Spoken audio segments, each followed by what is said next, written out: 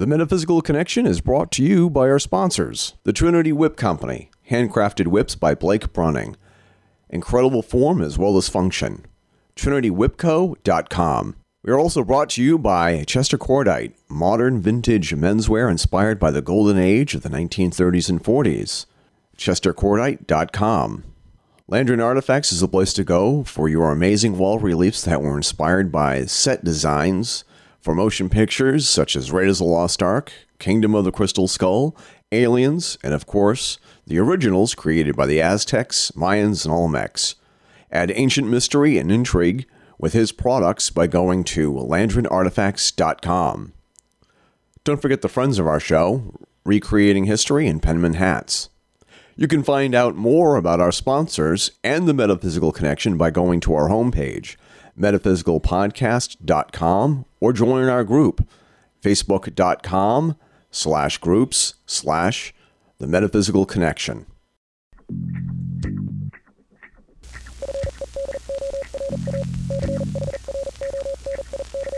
This is the Fedora Chronicles Network.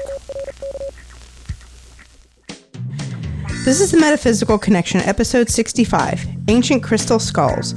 I'm your host, Carol Fisk. This episode is dedicated to Jim Marrs, author of many books in the realm of conspiracies and the paranormal, one of the true greats in our field. His dedication and personality will really be missed. This time, my husband Eric welcomes back Professor Walt Schnabel from his vacation before the two of them discuss the various news items from the realm of the paranormal. Then the conversation devolves into the usual adolescent banter about Eric's vanity, lizard people coming out of hiding during the eclipse, reptiles in government, and pompous jokes about Governor Chris Christie and Greenpeace. Then our hapless heroes talk about ancient crystal skull technology, crystal skulls, and Eric knocks the dust off his cowbell each time Walt mentions the Anunnaki. Thanks for listening, and enjoy the show. Carol, just one more thing. That was not pompous jokes about Chris Christie. That's porpoise jokes about Chris Christie. Oh, damn. That was my thing. I was going to play some Crystal Gale as part of the show. Your go-to? That was my go-to. Because who does not like Crystal Gale? Me. Not even like just, isn't she a little appealing on the eyes? Nah. No. All right. Nothing about her appeals to me. I don't believe that. I'm gonna give you a pass on that. Thanks. So you're back from vacation. I am back. I'm back in bed. How was it? Back in the saddle, as they say. We're back in the saddle. Back in the saddle. Aerosmith, I think. Yeah. So what did you do on vacation? That was really exciting. Start with your T-shirt. I got this cool T-shirt from a Portland street artist who travels around the country, selling her art and whatever else people will buy, I assume. Yep. So I was at the Jersey Shore hanging out with the boss. All right. Not Bruce Springsteen, my wife. Ain't that the truth? Yeah, well, what are you going to do? Yeah. Oh, you know how it is. Yeah, well, we had a good time. And nice beach weather. And wasn't too hot. It wasn't, like 95 degrees and 90% humidity. It was actually fairly comfortable. Did you see Governor Christie? I did not. No, you didn't. Did not. I have expected to see him on the beach. I've seen him in a lot of memes, like in different places. But. like the weekend at Christie's. Yeah, there's all kinds of good ones I've seen. There's this one great. I saw him in the best one I saw was him being on the beach and Jaws coming up. That was the one I liked the most, actually. Somebody had done this and it was completely, totally tasteless.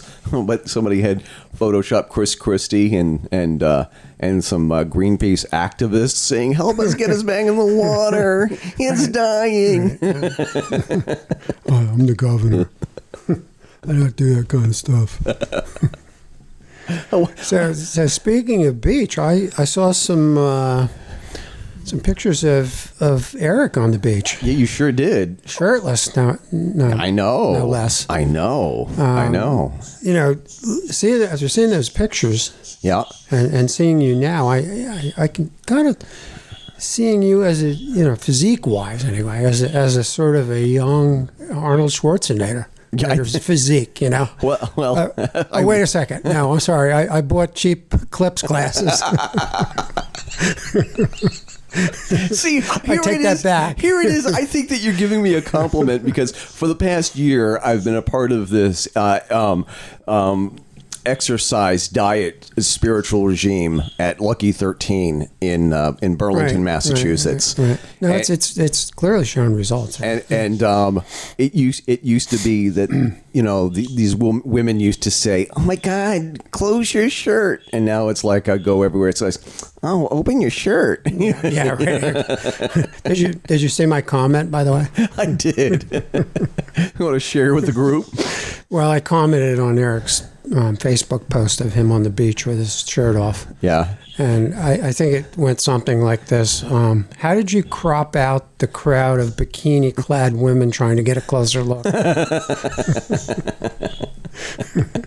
was something like that. All my wife had to do was just wave her gun and say, yeah, right. He's mine, ladies. Yeah. So anyway. I one final comment on that. I was going to bring in a Putin reference, but I decided to be kind. Walt actually wanted to get somebody to Photoshop me on the horse with Putin. Right, shirtless. on the back, of course. Behind Putin, no doubt. We're gonna remake Brokeback Mountain. Yeah, okay. Well, you got a lot of mileage out of that. I know. That Facebook. I could just imagine Putin. This I could get over you. I wish I could get past you. After we look for Lucy Squirrel. Luckily, we didn't get a picture of Donald Trump with his shirt off. Oh, God, no.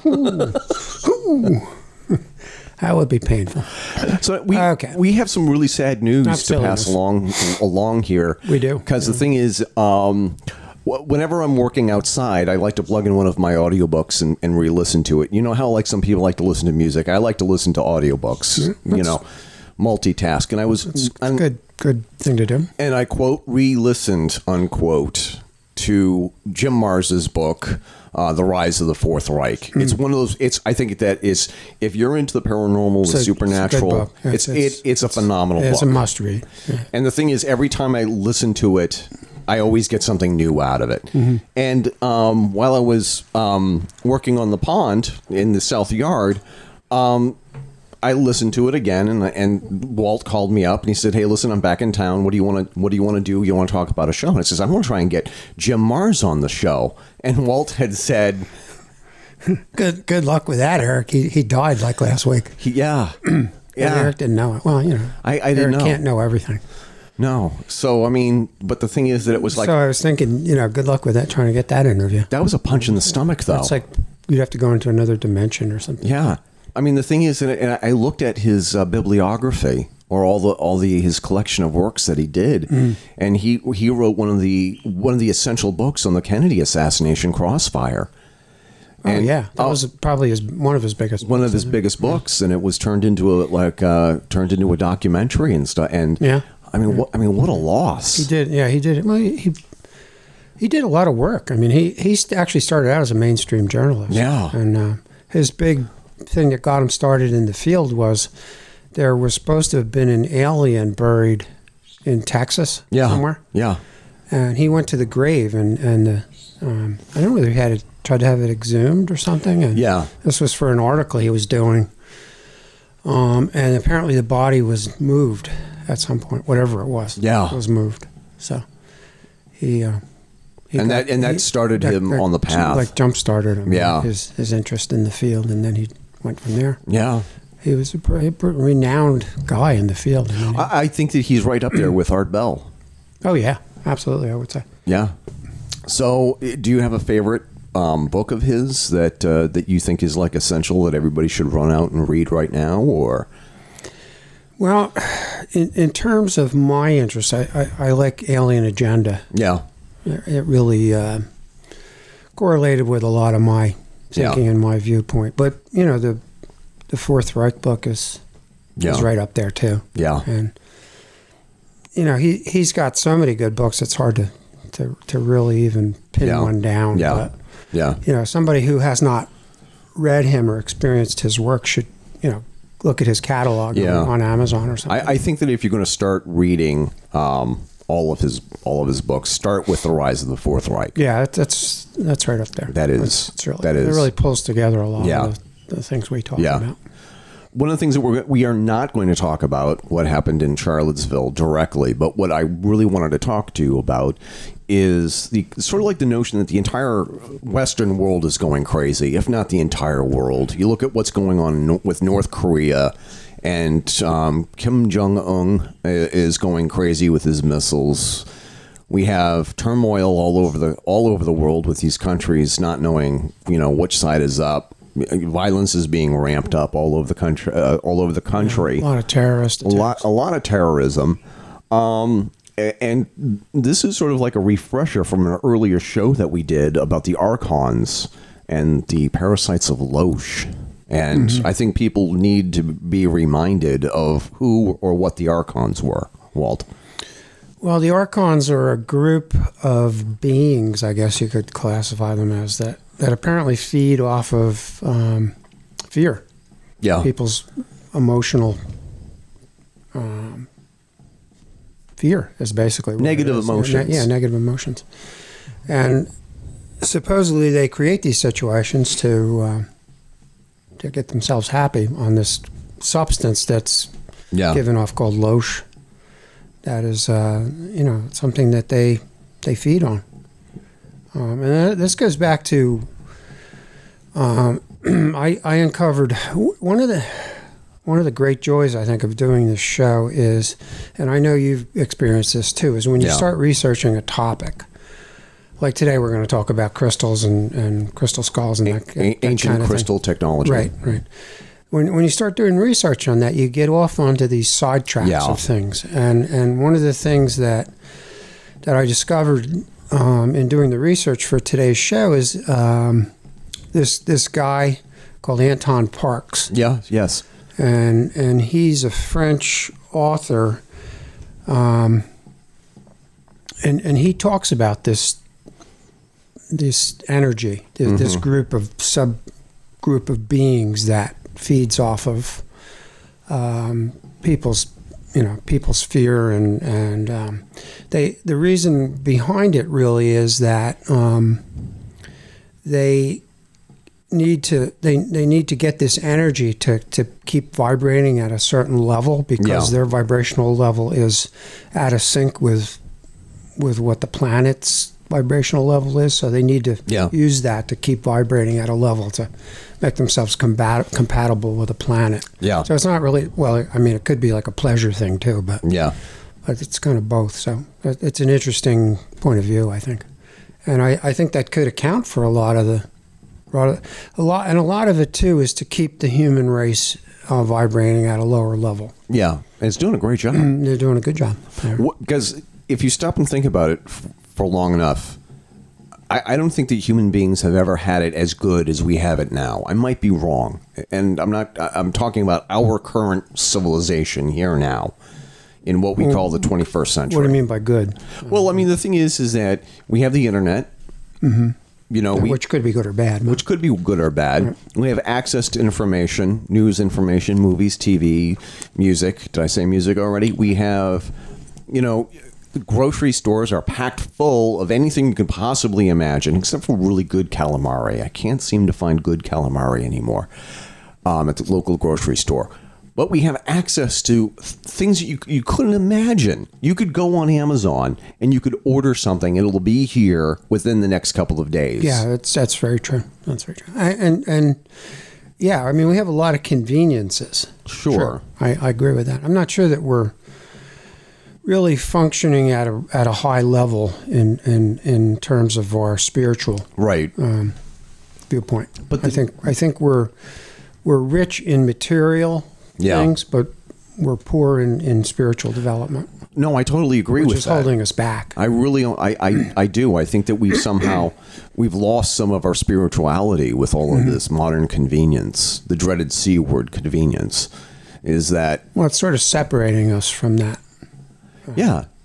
That's part of things. You can stay home and you can just hang out on the internet, hang out on Facebook and all of your Facebook groups. A lot of people, I think, do that. And never have to interact with another human being. Right. And you know, you get to gravitate towards people who agree with you on any various topics or whatever. Right.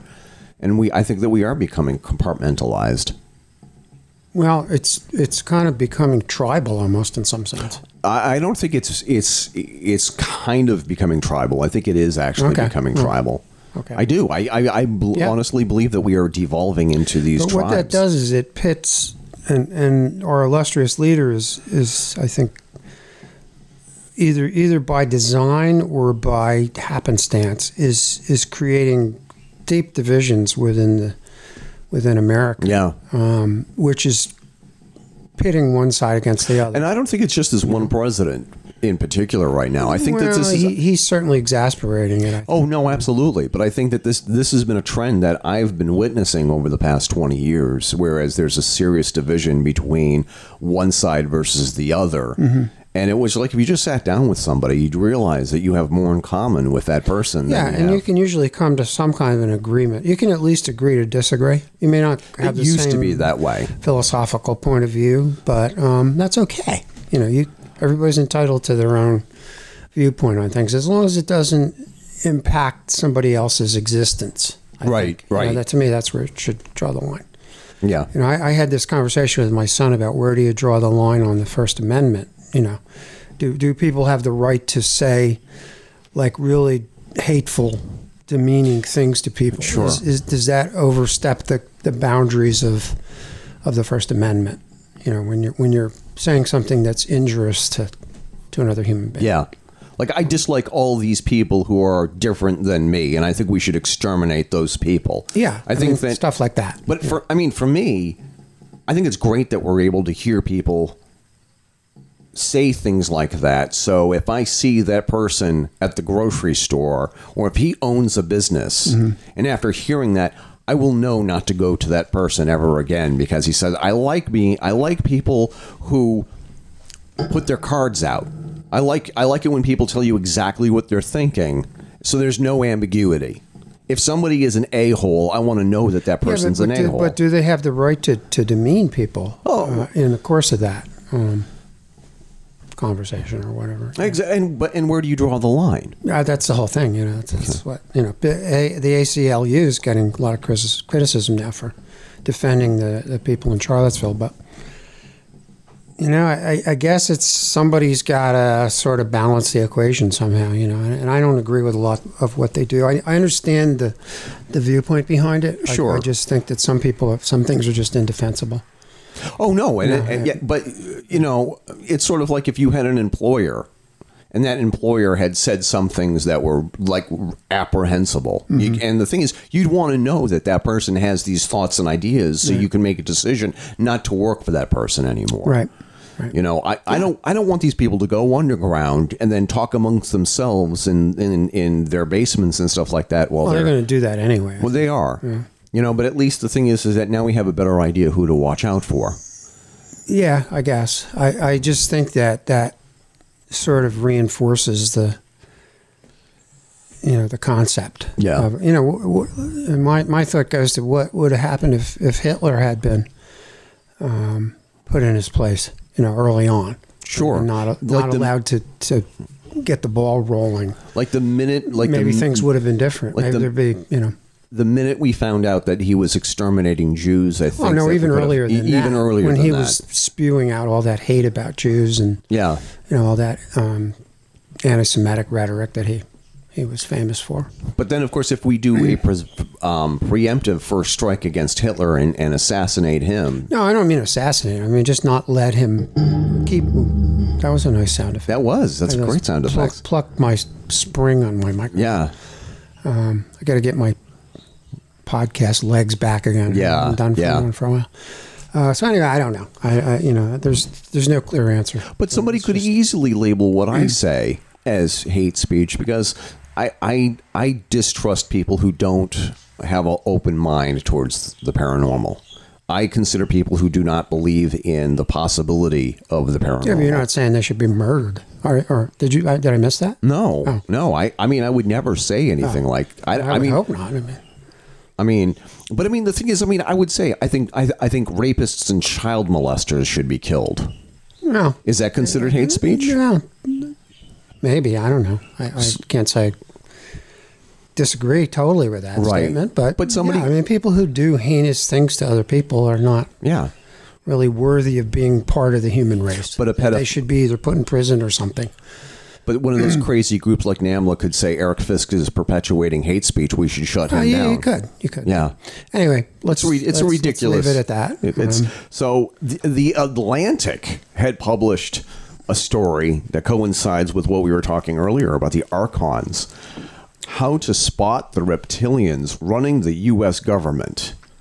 And I skimmed this article, and it sort of gives you a rundown on how conspiracy theorists like us can actually spot reptiles who are in Congress. Well, how do you do it? Well, I think the thing is like if you see somebody like Mitch McConnell, like the easier thing would be to how to spot the reptilians who are not part.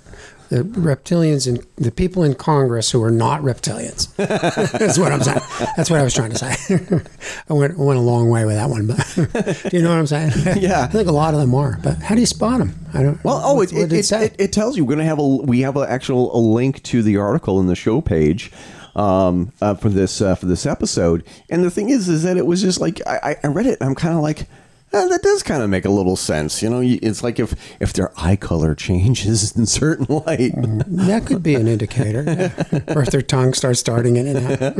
Like Mitch McConnell. Like Mitch McConnell, yeah. He doesn't even hide it well. I mean, I could easily see him as a reptilian. But, one of the things that I think that there is something reptilian about a lot of these Congress people, whereas it's like, I'm going to poke fun at Maggie Hassan for a second. Maggie Hassan had no idea what was going on with the heroin epidemic, and if she did, she turned a blind eye to it. And there were nights when she was governor. When she was governor, yeah. And she ignored the fact that there was funding to combat the heroin addiction here in New Hampshire. And the thing is at the very same night, she's going to these galas where she's wearing these, $1,000 gowns and stuff like that. And it was, the price of admission was like $1,500 for a plate. And it was, there's this disconnect, whereas it's almost this inhuman disconnect between reality and politics. Yeah, I'd say that's pretty standard for the standard operating procedure for people that get to that point. And get back to Chris Christie for a second, whereas like, how could he not know that going to the beach on, what was it, 4th of July weekend or Memorial Day weekend, and he was on the beach by him. It was a state-owned beach. That was closed. Because of a budgetary. No, he knew. He knew that. He did it because he could do it. Because he feels like he's above everybody else, because he said, well, if you want to go to the beach when it's closed, you become governor. That was his statement. Couldn't you say that's a little reptilian though? I mean, that's inhuman. Yeah, I think you could say that. I mean, it's definitely you definitely not a humanistic point of view. You look at these politicians who have all of these perks of the jobs, and it was. How is it that somebody in politics who's been in politics for 20 or 30 years and their pay is only $100,000 a year? How is it they're multimillionaires? It's called corruption, Eric. Isn't that somehow inhuman? Isn't that inhumane? It's the way it is. It's the way things operate. I lived in New Jersey. That's a corruption capital of the world, with all the people being bribed and politicians in somebody's pocket, and come on, that's the way it. Yeah. But my question is, how does somebody like Chris Christie get to be governor of a state when he's obviously such a lowlife? I won't call him a lowlife. I'll call him a low vibrating person. Right. How did so many people vote for him? That's because he had a lot of people. He had some line of rhetoric that people bought. Yeah. That he was going to save the state money and all the stuff. Probably that people. I saw him early on when he was running. I was at the Jersey Shore when his ads were running, and I was just all stuff that he spewed out that, resonated with people because they were basically unhappy with the status quo, and he took advantage of that and ended up just doing what he was going to do once he got in there anyway. And then he got another term. He had 2 terms. Is it more of the status quo? Is it just more of the same? I don't know. I think he's probably as corrupt as everybody else, and that's part of the way people get elected is they get that machine behind them, and they get the money behind them, and then it's hard to beat the ads that they run and all that stuff. If you don't have a bunch of money, you're gonna have a hard time getting, and you don't have one of the big parties behind you, you're gonna have a hard time getting elected. I could never get elected because no, you can get elected a dog catcher, Eric. Well, maybe. So anyway, I'm looking here for Ancient Origins is one of our favorite websites. Absolutely. It's got some cool stuff on there. Yeah, we actually steal a lot of our stuff here. They've done an incredible... Borrow. We plagiarize. No, I'm just kidding. They have done a series of articles on lost knowledge of the ancients, and they ask this very important question here, and we've addressed this question before many times, especially after reading Philip Copin's book, The Ancient Civilization Enigma. You're going to have to start ringing a bell every time you mention that, Eric, because that's getting... Phil Copin's? Yeah, that's getting in the Anunnaki realm. I said it. There's the bell. Get the bell out. So, but I'm going to talk more about them later. Yeah, but the thing is, it was like... I think that the idea of there being a civilization here on Earth before the humans, I think that's getting traction. When there was another human civilization. Yeah. I mean, that's to me, that from the readings I've done, it's clear. There's no debate in my mind. Anymore. We're going to talk. We're going to kind of get to that today. I think with ancient crystal technology and things like that. Yeah. There's two. One thing I want to talk about too. Well, actually, 2 things. Sure. There was I think 100 scientists that came out against development of autonomous weapons. Yes. Oh, yes. They actually presented something to the UN, I think, because they saw that as a very big step toward humanity losing its grip on. One of the biggest stories that we were not able to cover because Walt was on vacation is that they had Elon Musk and a whole bunch of other people were developing artificial intelligence, and they sort of turned whatever it was on all these machines, these artificial intelligent machines, and within like 30 seconds they developed their own language and they started talking back and forth to each other, their own consciousness. Yeah, that's scary. And we shut it down. Well, that's what we talked about, the dangers of that kind of technology becoming self-aware is really what it comes down. I mean, that's really what 2001 is about. And the Terminator. The Terminator, right.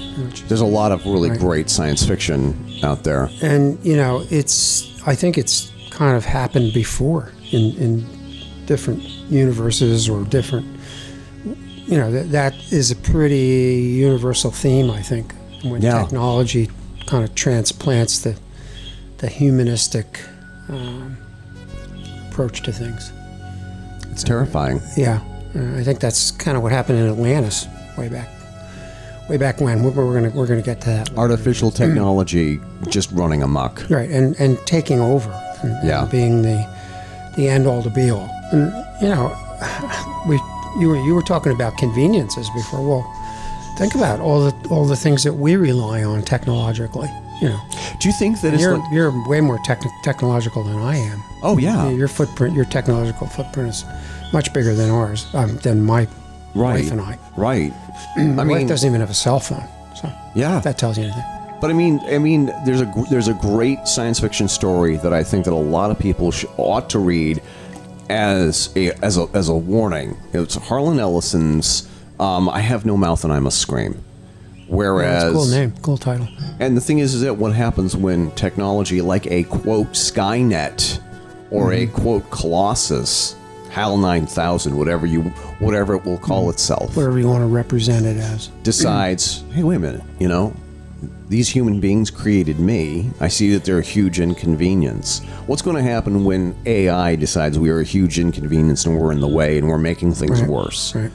How is AI going to cleanse the earth without cleansing itself from the earth at the same time?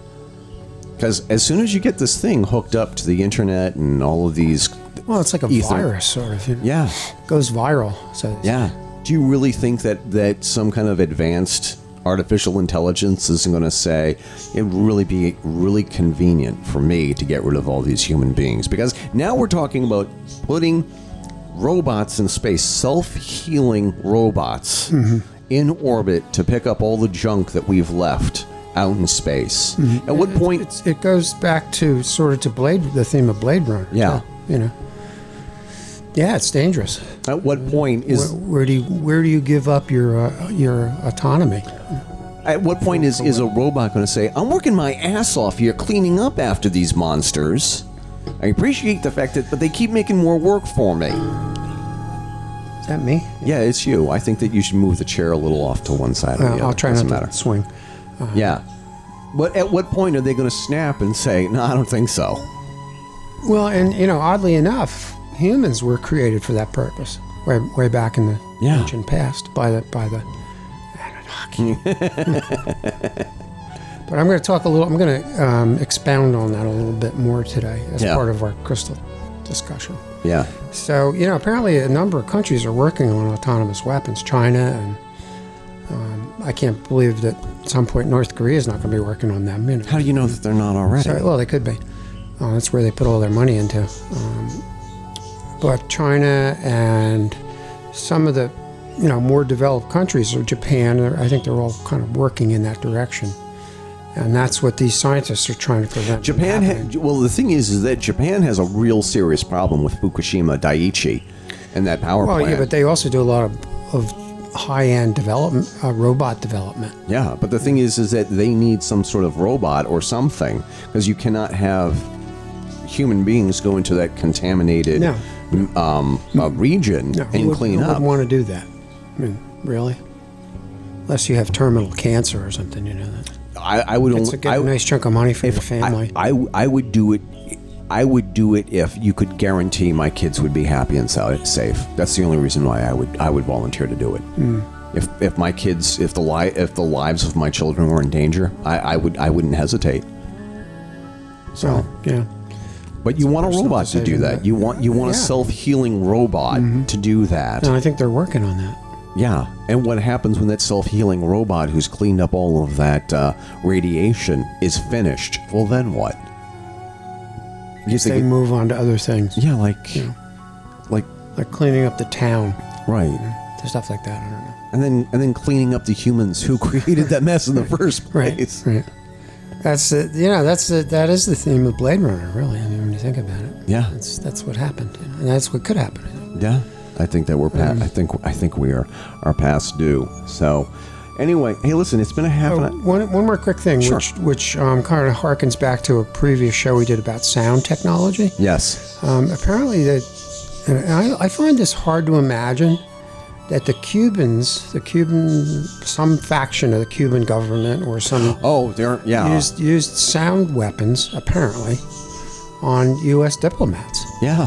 They used either high frequency or low frequency. Frequency that's just beyond our... Yeah. To mess these people up. Like it messed with their hearing and their equilibrium and... getting a bad case of nausea. Yeah. So that's weird. I think that's pretty weird that...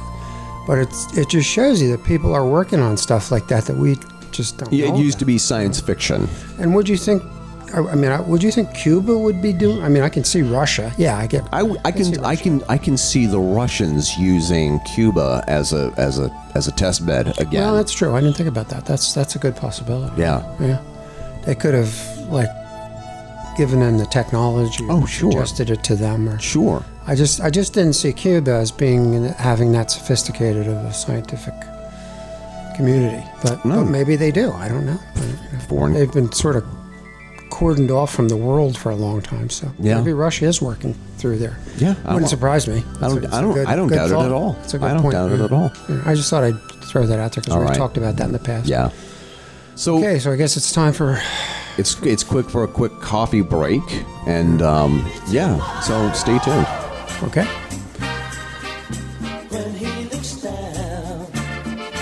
Battling daily whip fever?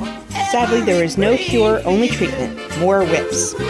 This podcast is brought to you by the Trinity Whip Company, proudly bringing you traditionally made kangaroo whips with top quality craftsmanship in form as well as function, handcrafted by Blake Running. You can find them at www.trinitywhipco.com and on the Metaphysical Connection main page. Crystal blue persuasion. Yeah.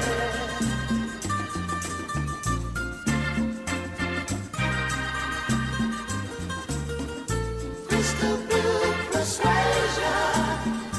I just hate it. Yeah, no, I hate it when I reboot my laptop and I close all these windows and I don't save the windows, because the thing is, I found this fascinating story about ancient crystal technology.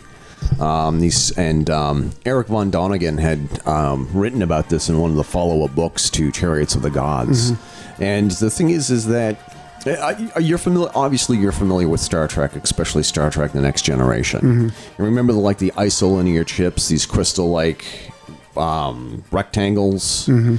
And that they used to put into the computer to store information or rewire the computer. Yeah. Well, the thing is that apparently, according to Eric von Däniken, mm-hmm. they actually found, I don't know if they're computer chips or whatever they are, but these chips with these crystal tablets, these tablets, these small mm-hmm. crystal tablets. Yeah, I've heard of that.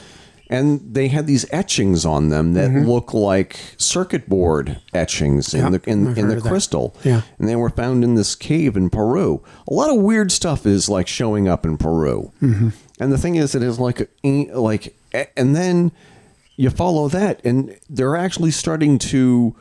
They've reached the limit of how fast you can make silicon handle information with the modern computer chips. Right. So now the thing is that now they're coming up with the technology, or they're working on the technology to put computer chips in crystal, artificial quartz crystal mm-hmm. that you can put in almost anything. And the thing is that they're able to. It works like silicon, but on a different level.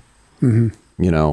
In the crystal technology, and it's and I'm wondering if we're rediscovering technology that was lost during the Great Cataclysm 12,000 years ago. Oh, I don't think there's any doubt about that. Actually, I pretty much accept that as standard history. So, from my viewpoint, anyway. Where do we want to begin when talking about ancient crystal technology, and then?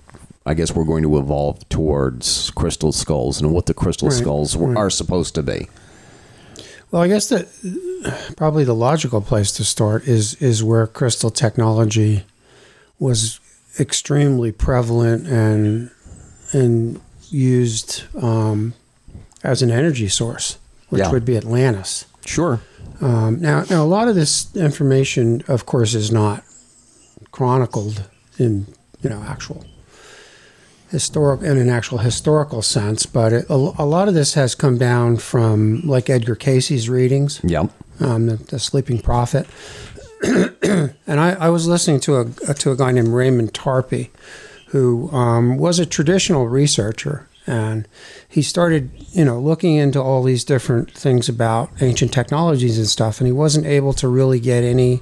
He ran out of information in mm-hmm. a traditional sense. Mm-hmm. So he started studying Casey's readings, which I think there's over 1,000 of them altogether. Yeah. There's a lot. There's a lot. And he really started getting some answers to questions that he had. And one of the things was that, that in Atlantis apparently was an ancient society, which, I think pretty much everybody has heard of. Right. And they used crystals as a way to power their everything. Yeah, sure. So the offshoot of that is that this technology was extremely developed at a much earlier point in our history, supposedly. Mm-hmm. Right. And we are now just sort of getting back to that, or starting to touch on it. I mean, a lot of our devices now are powered by crystal technology. We have, really. as a matter of fact, sitting here in my office right here, I can think of 3 examples of using liquid crystal displays or LED displays. Not the same, but close enough. And there was once a time, whereas is like if you wanted to be able to tune into certain radio stations, you have to have a special crystal installed into your radio receiver. And I mean, since before the onset of solid state, I remember talking to my dad about crystal technology as in people using it for two-way communications, whereas it's like you used to have. It's funny you mentioned that. As I've referenced on previous shows, my father was an electronics engineer. Yeah.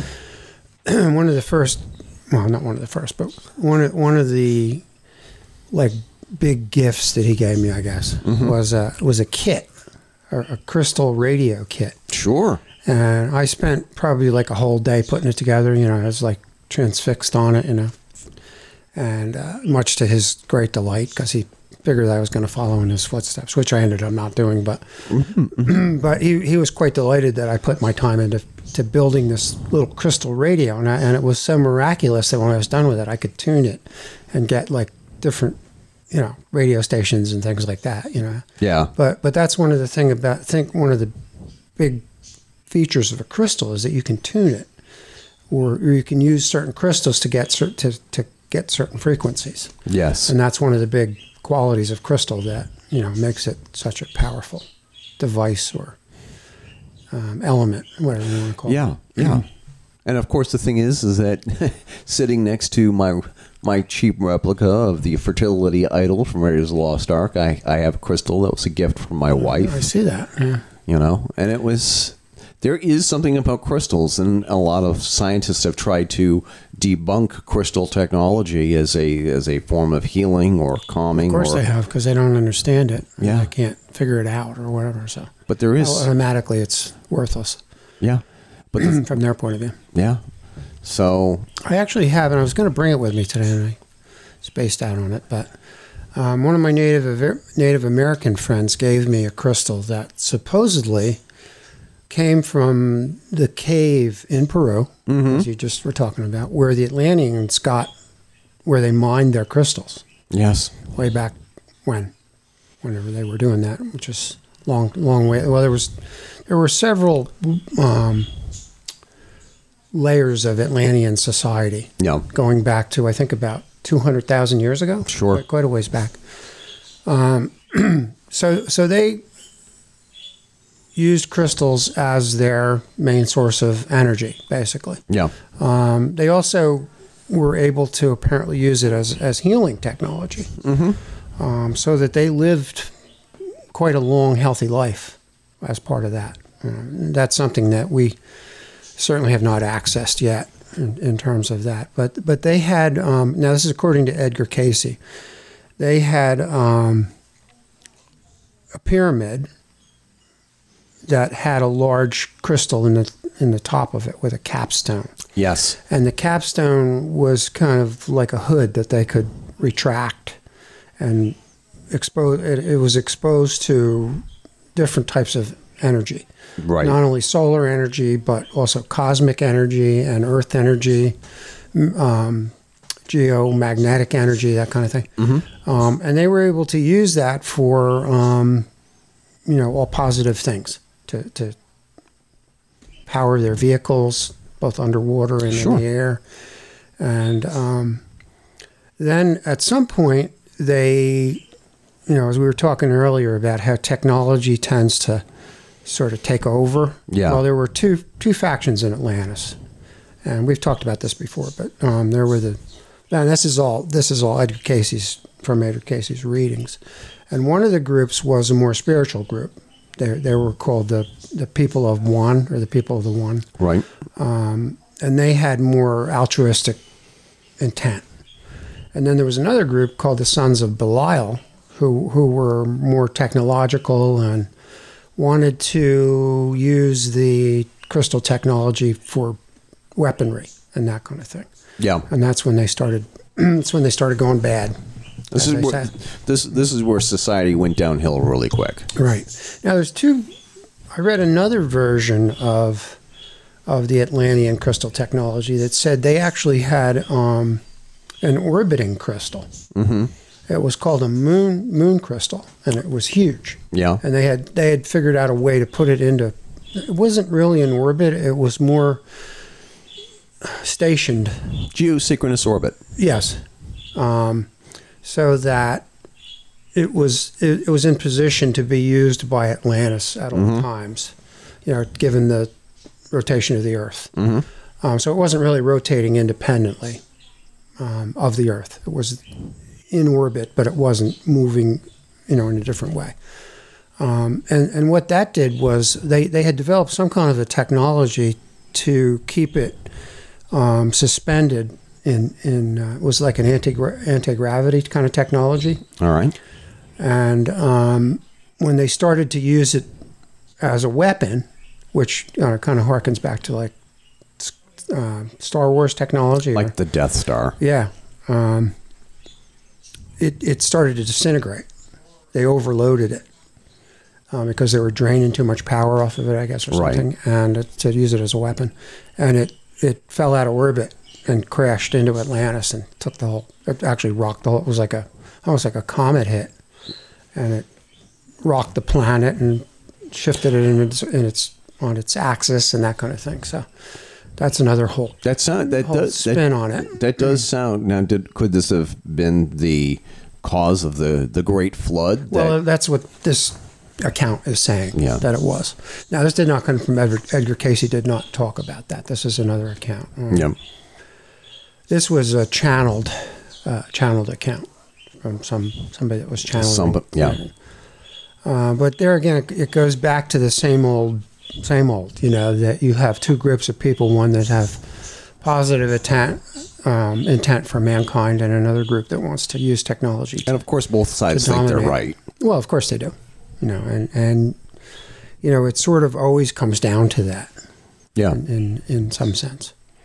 So that's what the Atlanteans used the crystals for, and you have to wonder if this was a whole huge society that was very, very much flourishing thousands and thousands of years ago, and we have very little knowledge left of it. Yeah. So I think that's what it comes down to. All legends now. Right. It's just nothing but legends. Well, we have Plato's account, but there's a lot of skepticism that he made that up or that it was just hearsay or something. Now the crystal that Casey talked about, he actually had a name for it. It was called Tuaoi, was the name of the crystal. It was a huge crystal, and what that did was it powered other crystals around the globe, which is what the pyramid network really was. Right. It was a whole grid of power points. Now, Tuaoi kind of sounds Polynesian, doesn't it? It does. In some sense. Well, the reason for that, I think, is that it really started out in Lemuria, which I think really was the mother civilization. The original. The original civilization before Atlantis. Atlantis was kind of an offshoot of that. Right. And that was in the Pacific. Right. So it kind of stands to reason that would have maybe a more Polynesian linguistic sound to it.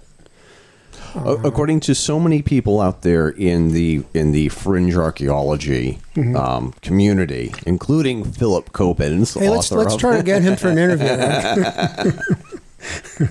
We're going to get him and Jim Mars at the same time. You're awful. We'll have to have a seance. We can get a crystal, maybe. But there's so much evidence that we're looking at and is being suppressed, and because apparently there had been one large global civilization, right? And then that started broke up. In Lemuria and then branched out across the planet. And then there was the civilization Mu, right? And then the one that Mata Berata talked about. Mm-hmm. Did I pronounce that right? I think it was pretty close. Pretty close. Yeah. And then there's Atlantis, and it we're seeing this pattern, whereas you have a large global community or a large, powerful country or a state, and there are two warring factions within that, and that breaks up, and then that breaks off into different pieces, and then you have these other. Are we seeing that here in the United States right now? Yeah, that's pretty. I mean, when you think about it, yeah. You see what's going on with the European. You see what's happening in the European Union with Brexit. I wonder if that has anything. Well, who knows? History does tend to repeat itself. Whenever you get any group, when you don't learn from it. What I've noticed is that whenever there's any kind of group dynamic, when the group gets to be too big, it seems to split in half, where there's a faction that breaks off and goes and starts their own thing. Sometimes it's very beneficial. Sometimes that's a terrific thing. It can be. It can be. And as long as it's not power based. As long as it's not based on when it's power getting based, more power. When you have one person who says, "I'm in charge. I'm the one who is." Demands that everybody submit to his authority. That's usually when things go bad, when somebody has a messiah complex and says, "Hey, look at all these great things I've done for you. You guys need to follow me because I'm such a great guy.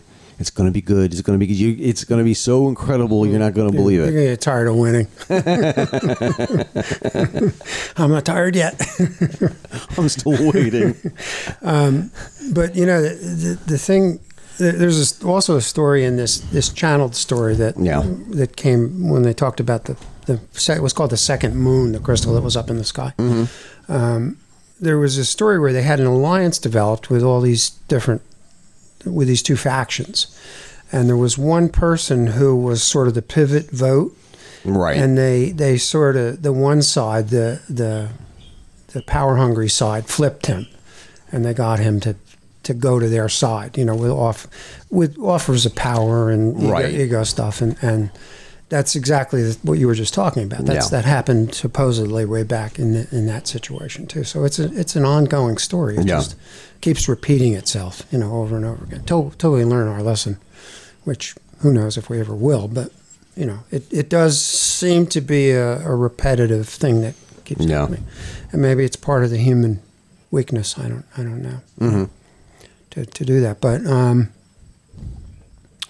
so the question in my mind is, if you accept the fact that there was this advanced civilization way back in history, where did that start from? How did that? Is that extraterrestrial in origin? I have my bell ready. Okay. Can you say Anunnaki? I knew you could. I knew it. Ring that bell, Eric. So I guess this is a good time to bring in Anton Parks. I referenced him a little bit in the previous segment that our introductory segment. So there's this guy. He's French, and this all started like in the early 70s when he was like 14 years old, and he started getting these flashes, like 2 or 3 times a day, and it most of it had to do with the kind of lighting he was in. It was usually when he was in a room with a certain kind of lighting, and he would get these flashes, and what they were insights into this ancient civilization. And he was actually put into the body of this, I don't know if he was a young priest or something, but how this ties in is that he had a crystal that he used as a recording device. And it was a certain type of crystal. His name was Sam, S-A-AM, which is interesting because that's the name of the main character in my book. There's a lot of correlations between this guy's work and what I'm working on, so which is why it really interested me. And this is one of those kinds of things where you start looking at crystals and then you get all this other knowledge. I actually sent you an interview with him, which I did, which I'm assuming you're going to read. We're going to link to it on our homepage, and I sent it to Jim too, so we can maybe have a discussion about it. So anyway, you get this 14-year-old kid, and he's getting these flashes of this. Either it's a past life or some insight into. He's connected to something. Yeah, and he's channeling this, and it's getting like it's like taking over his life. you know. Yeah. And this went on for years. And his parents were like, they didn't really know what was going on with him. They weren't diminishing him, but they were trying to figure out what was happening. Right. And as every good parent would. Yeah. Is there something going on with my kid? Right, Is my like kid going nuts? Is he psychotic or something? Yeah. So he was getting all these flashes into this civilization that he eventually wrote a book about, which came out, I think, in the early 90s, which I want to get a hold of. It's called The Secret of the Dark Stars. Yes. It was originally written in French, but now it's been translated into English. So it's, since I don't read French. Right. I'm actually going to get a copy of it. We can probably talk about it. But he talks about he references Zecharia Sitchin and different people in this interview that I sent to you. But he said the Anunnaki were only one faction of reptilians that came to Earth early on in history. And there were various. They were sort of all part of the same race, but they had different. There were different classes, and he said the Anunnaki were actually a warrior class. Mm-hmm. So they were actually pretty brutal, kind of, and they were the ones that really did the genetic engineering on the early humans, developed as a slave race. But these other groups were all reptilian, and there was actually a subclass of females that, and this guy's very interesting. This Anton Parks is because he's self-educated, but he's heavily studied in linguistics, and he's figured out the language that many of the Earth languages is based in. Even Sumerian was based in the early reptilian language that these people spoke, and some of the factions within this reptilian race even had their own language for different purposes. Yeah.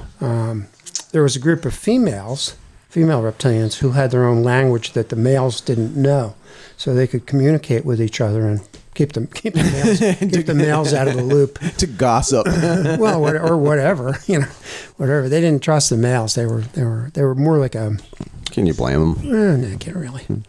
So this guy channeled all this stuff, and it's really, really interesting. I mean, it really embellishes a lot of the readings that I've done from Zecharia Sitchin, and he really just touched on the one part of it, the Anunnaki part of it. And it's a much richer history than even that, And he doesn't diminish what Sitchin's work. He just embellishes it kind of and adds to it, and, in I think a very scholarly way. It's not. He's taking little bits and pieces of work that other people have done and sort of tries to bring together a greater narrative, it seems. Yes, and also analyze the words, the Sumerian words for different things, and broken them down into syllables and broken them down linguistically to really get what they meant and what the symbolism was. Yeah. They put a lot of value in the resonance of language and how that impacted existence. Because we're all talking about the power of sound. It seems like when you're doing same thing. Whenever you do any kind of research into crystals, as it were, it always gets back to frequency or sound, or manipulating light, whatever it is. That's what Tesla said that. It was really what it is. And supposedly Tesla was downloading a lot of that information. It wasn't original thought. So there is something going on. Right. And this goes back to what Grant Cameron was talking about. I don't know if you remember, he said that he actually channeled he was at a conference or something, and he channeled, I forget what he said it was, but some big block of information that he didn't think he was original thought on his part. Right. And I think that's a pretty interesting concept when you think about that. And that's now this guy put this book, The Secret of the Dark Stars, out in the form of kind of like a novel. Yeah. But it's really not. According to him, it's really information that he downloaded. And this being, Sam, had a crystal, and I don't know whether he was Anunnaki or not, but he was one of the subgroups anyway. And he used the Anunnaki anyway used a crystal for recording information. Mm-hmm. Yeah. And it was called a Me, Uh-huh. capital M, capital E. I'm not sure what that stands for. Right. Well, it was like a recording device. Okay. Sort of like in Star Trek, really. Right. So, a pretty interesting story. And I'd love to be able to get him as a guest. He's probably in his 50s now. Yeah. Because he was 14 in the early 70s. So he's still a pretty young guy. So, I mean, the question that I have to sort of attach onto the conversation that we're having about this is that we have a fascination with crystals, whether they're natural forming or not. There's something about crystals that we just simply cannot sort of ignore. Well, think about the stuff like the gypsies using crystal balls. No reference to the male gypsies, but right. But there we seem to think that we seem drawn to crystals for whatever reason. Anything that's sort of like made out of crystal, we seem to sort of like we have to have that. And it was just it's got value, some kind of intrinsic value that we sense on some level, but we can't really pin it down. I guess. And then there's the, for like special occasions, you have like a crystalware, as it were. My wife has a sample of crystalware. Yeah, it was Waterford crystal from Ireland. And, it's a whole bunch of stuff. And the question is that we are drawn to crystals for reasons that we like. We're drawn to like the ocean, or we're drawn to large bodies of water. It's something in our DNA. There's something in there. Goes back probably to and I can understand Atlantis and beyond. There, like when I was, because we joked about this in the last segment, because me being on the beach, and I look so much better than I used to. Apparently, I've lost my spare tire around my middle. It's a good thing. Yeah. But the thing is that it's like, and I went to the ocean with sort of like these dilemmas, these things, these issues that I was dealing with. And we're just walking along the beach back and forth a couple of times. And it was just like these dilemmas just didn't seem that important anymore. Changes your brainwaves. It does. I found that every year when I go back to the Jersey Shore, being on the beach really puts me in a different frame of mind. It really does. There's something about being right next to this large body of water that is... your brain cannot comprehend how big the ocean actually is. Well, it's the air too. There's different charge in the air because it's near the ocean, I think, or something. There is something. That's why people gravitate to the beach. That's why Chris Christie couldn't help himself. He's obviously a very evolved human being. I think he just wanted to go back into the water with the rest of the porpoises. Well, that's true. Unfortunately, there was no great whites around waiting for him. But yeah, I agree with that. I think there is something innate embedded in our in our DNA that makes us gravitate towards certain things. It's part of our genetic heritage, I guess you could say. Yeah, and there's also, and we touched upon this earlier, the entire notion that when we find these crystals, like these strange crystal artifacts, and I have a couple of links to them in our show page, we have found these strange artifacts. I don't want to call them alien artifacts or anything like that, but there are these strange artifacts, crystal carvings and whatnot. And then you find these blocks of crystals. And the question remains for a lot of us is when we find these, like Eric Von Donigan talked about this cave in Peru. I have the name written down on our show page. Right. Which is the cave where my crystal came from, I believe. And the thing is that is there information stored on that? Because now we're talking about storing terabytes. What's larger than a terabyte? Well, that's a tetrabyte? That's a very interesting question. We're now trying to figure out a way to use lasers to store information on crystals. Has anybody done any sort of research into these crystals that have been found? I don't know. Do they store information that maybe we should get a hold of? And well, that's the whole thing with the crystal skulls. That's the big question with the crystal skulls. Are they storage devices? We want to start talking about the crystal skulls? Yeah, sure. Well, you want to give introduction to the crystal skulls, or you want to talk about those, or where there's Well, there's a lot of information. There's a lot of information out there, and I don't think that you can really trust any one source, because there's a huge effort afoot to debunk crystal skulls, because a lot of people have sort of like National Geographic had an article about crystal skulls and the origins of the crystal skulls.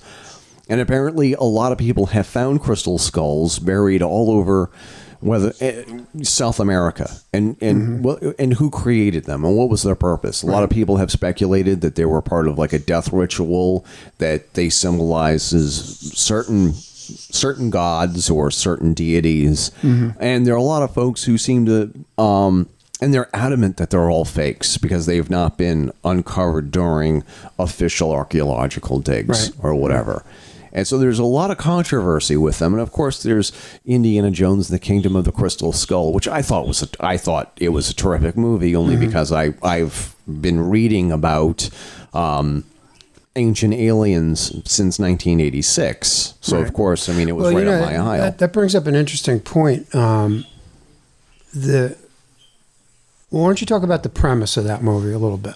Well, the premise of the Kingdom of the Crystal Skull is that there was a strange crystal skull that was not like any of the other, like the Mitchell Hedges skull. It was, had elongated back of the head, and it obviously did not look human, and it had these magnetic properties, and it would attract other metals besides just ferrous metals, like it, because the thing is like gold is not magnetic, but it attracted anything and everything metal, and it had these strange psychic effects to them.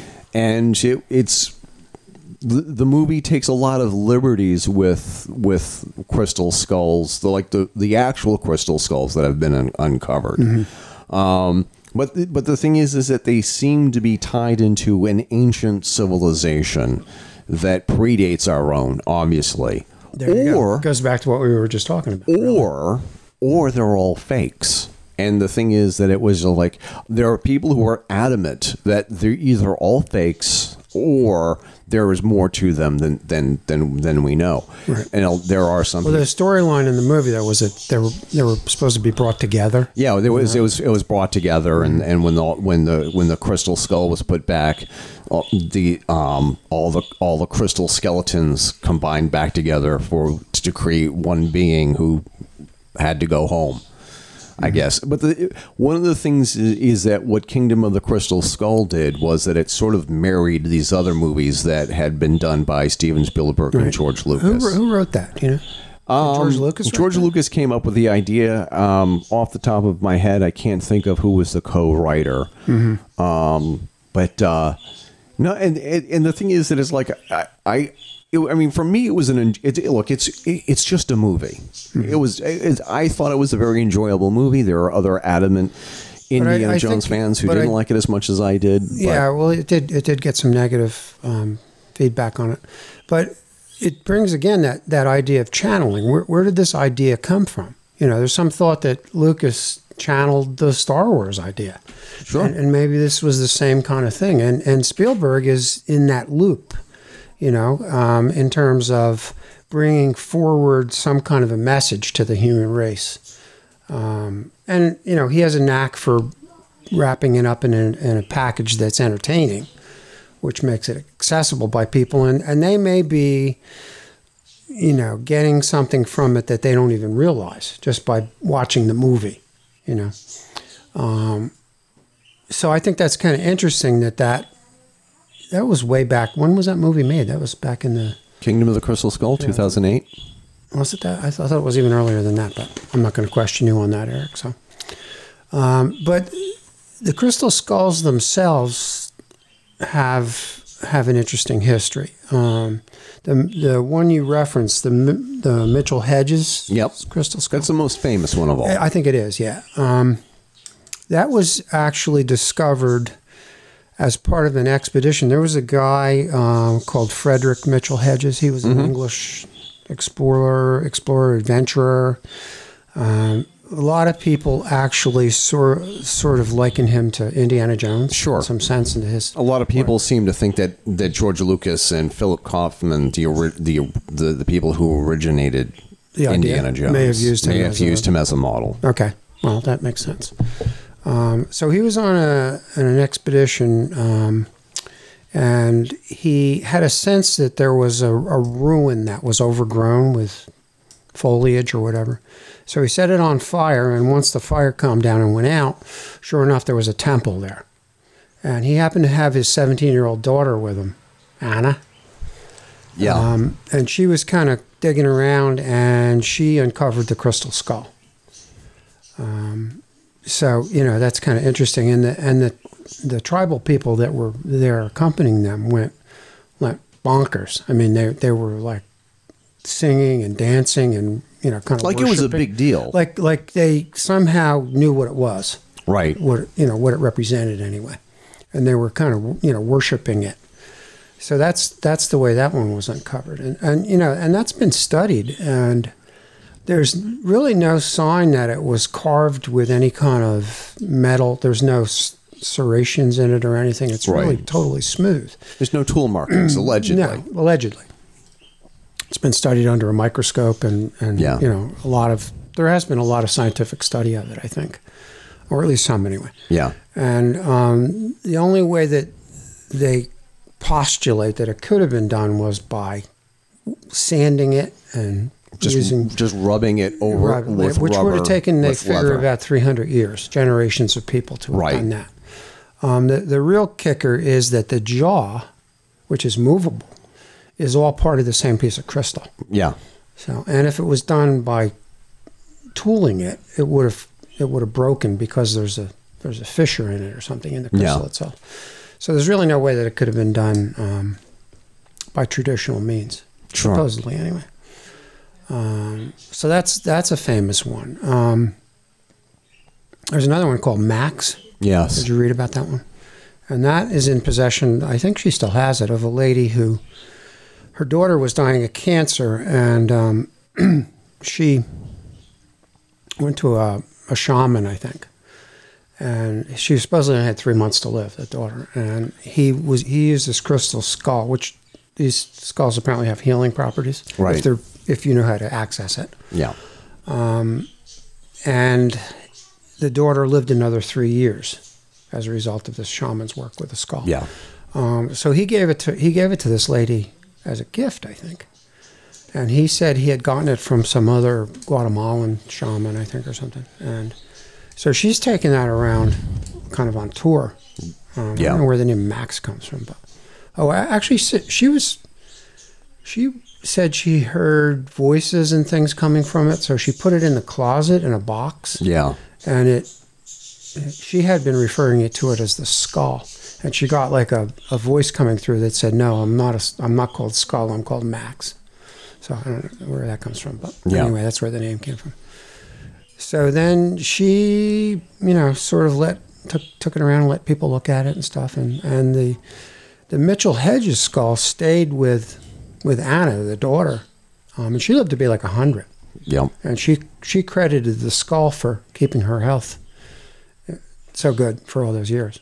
And people said that different people, maybe people that were more sensitive, said that they heard voices coming from it. They could sense. A lot of people have said things like that. They could sense temperature changes when they were in the room with it. And there's people who have actually seen images inside of it, a string of pyramids, things like that. So, weird kind of stuff going on with it. Now the Native Americans believe that this came as part of some kind of extraterrestrial technology that was brought to Earth. And there Can you blame them? No, it seems likely. It seems like it fits right in with their belief system. Yeah. So originally there were 12 of them that represented 12 inhabited planets. 12 skulls? 12 skulls represented 12 inhabited planets. Yeah. There was a skull for each planet. Yeah. And they were brought to Earth, and supposedly when they were brought. Now this kind of goes back to the Steven Spielberg movie. When they were reunited with there's a 13th skull. Mm-hmm. It would reunite all of the planets in sort of a, an alliance, I guess, or something like that. Yeah. Now, oddly enough, supposedly, and I couldn't find anywhere this was actually documented, but there was a skull found in Germany.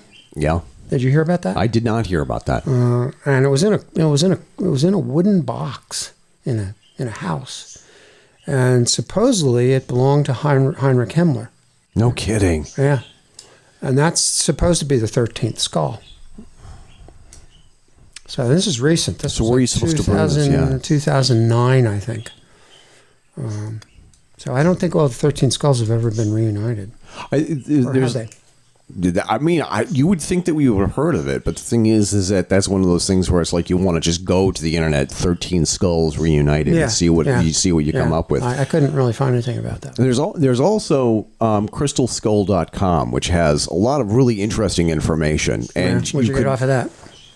Just a lot. There's a lot of like each skull has its own story, and the thing is that they're not all made out of quartz crystal. There are many other skulls of varying shapes and sizes and made out of different material. Some are made of like an onyx or something. There's one that's made out of an onyx, and there's another one that's made out of jade. There's one that's made from jade, and there's another one that's made out of milky white quartz. And it's very interesting. Whereas it's like, what is the fascination with taking a rock or any kind of material that you can think of, and then using sandpaper or using like leather straps to wear it down to turn it into the shape of a skull, and generations doing this. If that's the way that they do it, why would they do that? What's the intent behind that? What's the point of that? I know, it's crazy when you think about it. And why a skull? Out of all the things that you would want to make out of this material, why a skull? Because the thing is, it represents something. Obviously, there's some symbolic. Represents knowledge, the brain. The because if you what's the purpose of a skull? To hold your brain, at the top of your neck. It's a vessel. It's a vessel, right? And protection of it too. I mean, is that what it's there for? Is it supposed to represent something? Hard to say. Yeah, that's all conjecture. But a question in my mind, and kind of goes back to what we were talking about before with the qualities of crystal. Is there some information recorded in those skulls? How would you know? We don't know how to access it. That's the thing. But that's a big question for me. Some people, the Native Americans in their cosmology believe that the history of the planet is recorded in one or more of these skulls. So that if we could access that, we could go back and see, what happened way back when. It can record energy. Do you remember a couple of shows that we did? Maybe it was a year ago when we were talking about how the layout of certain parts of the world mimic circuit boards. Yes, I do remember that. And I think that's true. And there was this, and one of the things that I had also had sort of discovered is rediscovered is the Baghdad battery. Whereas this is clay jar, and it has a asphalt stopper and a copper tube running through it, and you put some vinegar in it, and you can get 1 watt of power out of it. Right. So that shows that there was some knowledge of that kind of technology way back. Why? When? Why? Good question. I don't know. It was used for something, to power something. I mean, why did they need electricity back then? How did they have the knowledge to create something like that? Good question. Hard to say. And you also have to wonder, was their entire technology built on a different paradigm than ours? Because I would think if in fact there was a sophisticated society way back when, they would have had some power grid, some power source, and according to Casey, that was based on crystals. It was a series of crystals all around the planet that were powered by this one kind of mega crystal, whether it was up in the sky or as part of Atlantis, that could be used or accessed wherever you were on the planet based on where, and the location of the different pyramids was part of it too. Like the Great Pyramid in Egypt is centrally located on the planet, So it's a strategic location. It wasn't just randomly placed there. Yeah. If anybody would think it was, it'd be hard to believe, but so obviously there was this huge power grid at one time that was used to power flying machines and underwater craft and probably land craft too. Things that we can't possibly imagine now. No. Outside the realm of science fiction, of course. Well, yeah. But it makes me wonder, because the thing is, we also did a show recently about the Brookings Institute memo.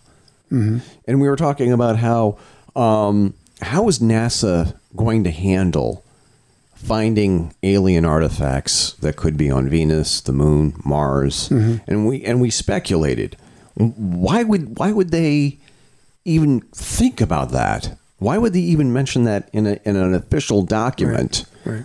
They must know something. Mm-hmm.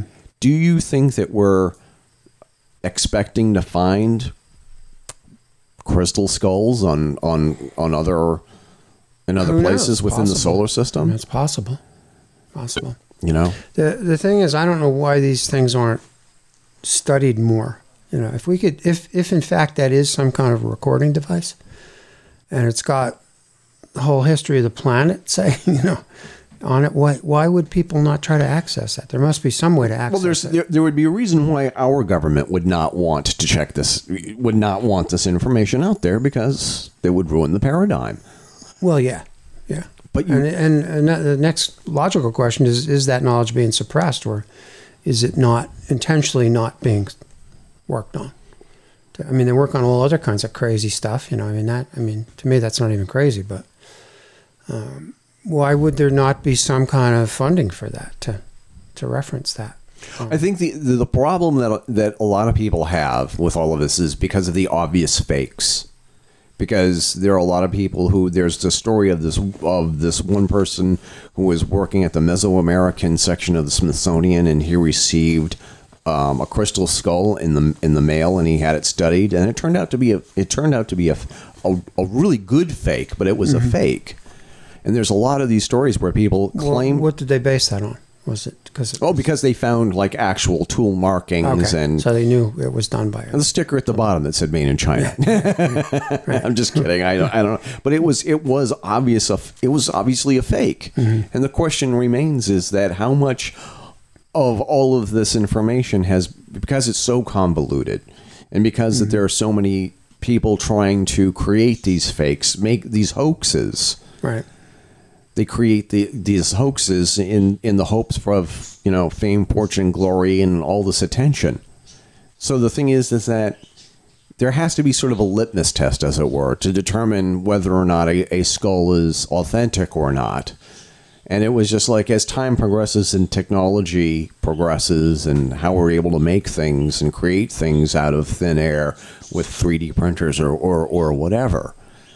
At what point is the market going to be so saturated with all these fakes that it's hard to tell, Well, that's true. Yeah, I guess. There's always that danger. That's from the National Geographic article that I read, whereas it's like with all these people making all these like really good fakes, that it's going to be really hard to determine. Did they study the Mitchell hedges? They actually did. And what did they say? There's so many people who say, well, obviously it's a fake because blank, whatever. Yeah. And the thing is that it was just like, because you have so many people debunking the Mitchell's Hedges skull, and now it's just a joke to people, because they won't take it seriously, because it's been, quote, debunked so often by mainstream science. Sure. Yeah. And the thing is, it's in their best interest to debunk it, I guess. I would think, yeah, because it sort of sets up a whole new paradigm.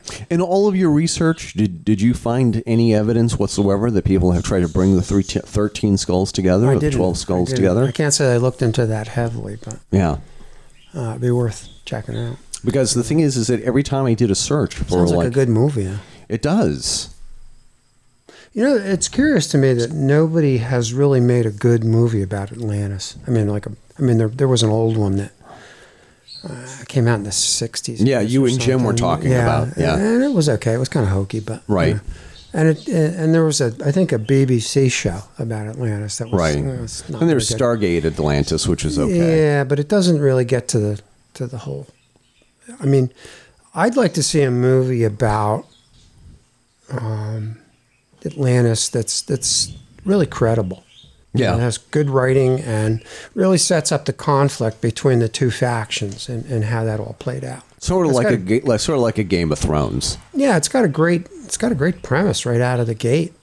Just from what Casey downloaded about the two factions in Atlantis. And it's got a good moral,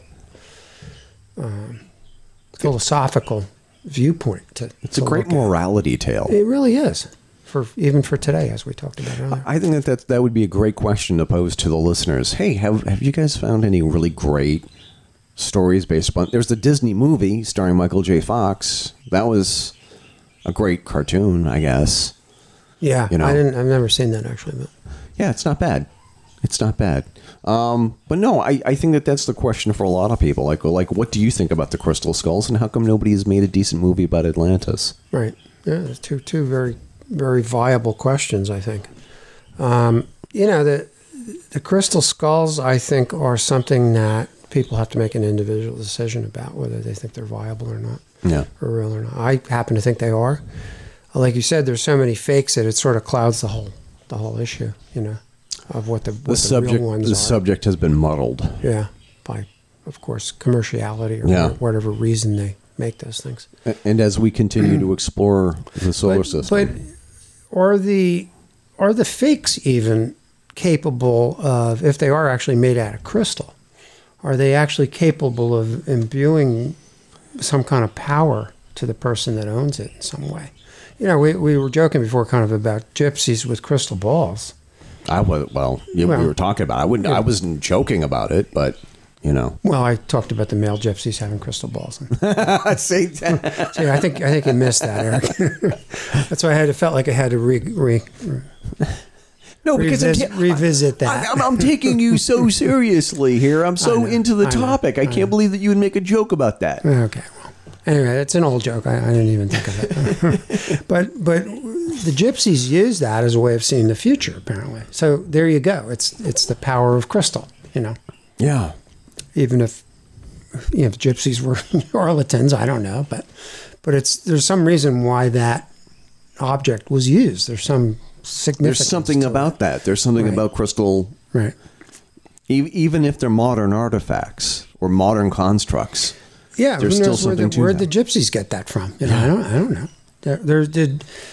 I think we talked on several shows back, maybe way back, about the guy, Dr. Ray Brown, who was diving with a group of people in the Atlantic. Yes. Near Bimini, I think. Right. And he says that he discovered a pyramid. Yes. And he went inside and he saw a crystal. He saw a metal rod with a red crystal attached to it, like a ruby crystal. And he tried to dislodge it and he couldn't get it off, but there was a hand, like a metallic hand, like made out of copper or something, that had a round crystal ball in it. And he got that one and he brought it back. And he claims, I'm not sure whether he's still alive or not even, but he claims that it had certain powers. Yeah. And he's seen images in it, so he says. And other people too have said that. They've seen images of pyramids. Yeah. And there there's you go. one actual image of a UFO in it. Yeah. That supposedly somebody took a photograph of. I wasn't able to find that, but so that's kind of interesting too. So, but that goes back to the whole Atlantis idea of that being, a piece of a sunken civilization that utilized crystals. I think one of the things that we're dealing with here, especially here on the Metaphysical Connection here, is that we just keep talking about searching, because I was looking at this watch. It occurred to me because of the crystal face. Yeah, well, it's got crystal. And the crystal face and the crystal face and actually it also has crystal movement, right? This Eco Driver watch, the crystal face charges the battery. There you go. Perfect example. But the thing is that the Metaphysical Connection keeps coming back to the original topic of lost civilizations. Absolutely. Or the lost civilization. It's a recurring theme. Everything kind of feeds into that. Yeah. So one little interesting tidbit I ran into with the channeled knowledge about Atlantis. Supposedly they were and this was actually in the original kind of hokey movie where they were creating mutants out of cross breeding humans and animals, or at least genetically. Kind of like the island of Dr. Moreau. Yes, and supposedly, now this is through this channeled information, that Bigfoot is the remnant of that breeding program with humans and gorillas. Mm-hmm. That was part of that channel information, which is kind of interesting when you think about it. Yeah, it is. So, who knows? I don't know. We need to get a copy of that movie. The old Atlantis movie? Yeah, we do. Yeah, I guess you can get it. I don't know. Yeah, look on eBay or something. I think that would be. You have to get it in VHS or something. You know? Who knows? Maybe it's been reissued. Reissued on Blu-ray, DVD, something. or we should get that. You know, it is hokey, but it's got some of the premises in there that they probably used Plato's account to a certain degree. Anyway. Yeah. You know? Yeah. Well, anyway, Walt, this has been an amazing show once again. It's great to have you back. Right. And then in 2 weeks from now, we're going to start. Kids are going to be back in school, so we're going to be able to do more in-depth shows and what like. Well, we I have some guests I'm trying to act. I'd like to try to get a hold of Anton Parks if possible. Yeah. I'm not even sure that he speaks English, but he granted this long interview to this writer, which is what I sent you and Jim. By the way, I think Jim may make a reappearance next week. Oh, I hope so. Show. He's been missed. A lot of people will not stop asking me about Jim. So we'll see if we can get him back here. Yeah.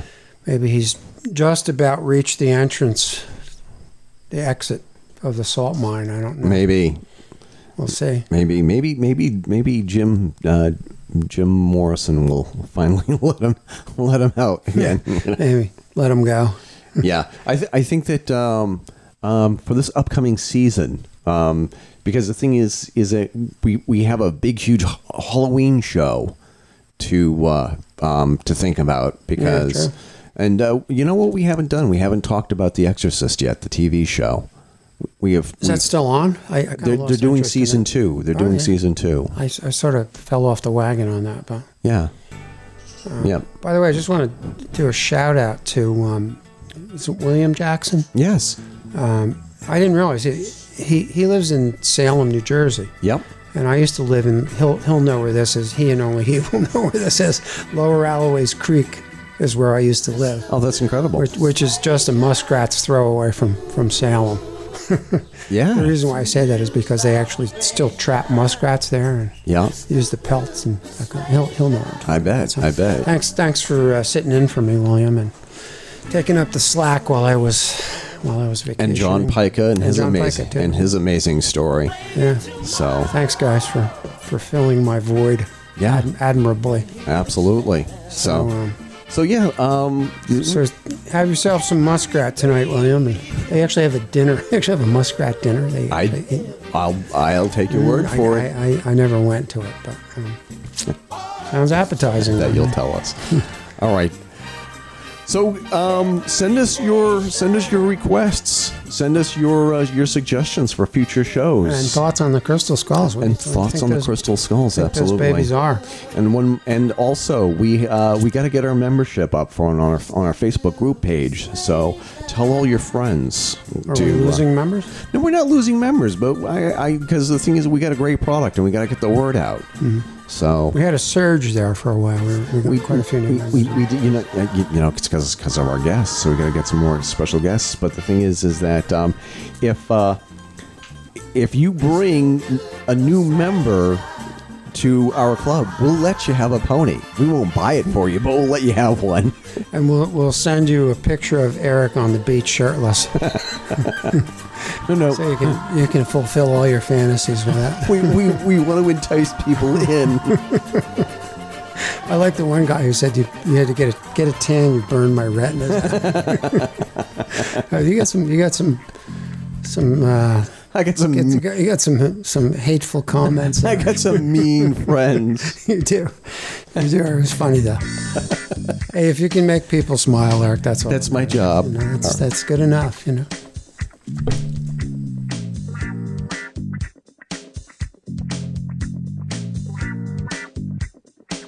This has been the Metaphysical Connection podcast from the Fedora Chronicles Network. Don't forget to subscribe to this podcast via iTunes, Google Play, or Player FM.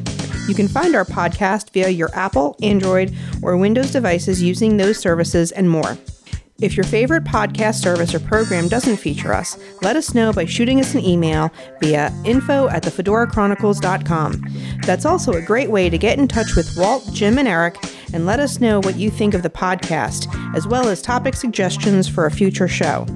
If we use your suggestion, we'll send you a t-shirt or coffee mug. Just send along your size and preference with your email. You can be a part of the Metaphysical Connection between shows by joining us on our social media accounts.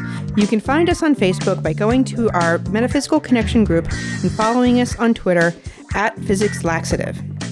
Most importantly, you can support the show by hitting the Patreon button on all of our show pages, metaphysicalpodcast.com. Patreons of the show get specials such as getting the podcast a day before the rest of the audience, heads up about future episodes, and other exclusives. Want some Metaphysical Connection swag of your own? Get your own damn Metaphysical Connection coffee mugs, t-shirts, keychains, and barbecue aprons at our Zazzle page. My house is full of them. Yours should be too. Find them at www.zazzle.com/Fedora Chronicles. Don't forget to check out our show sponsor, the Trinity Whip Company. Traditionally made kangaroo whips, top quality craftsmanship in form as well as function. Handcrafted by Blake Brunning. Find his products at www.trinitywhipco.com. So for Walt, Jim, and Eric, this is Carol Fisk thanking you for listening and signing off. Until next time, keep your chin up and your fedora on.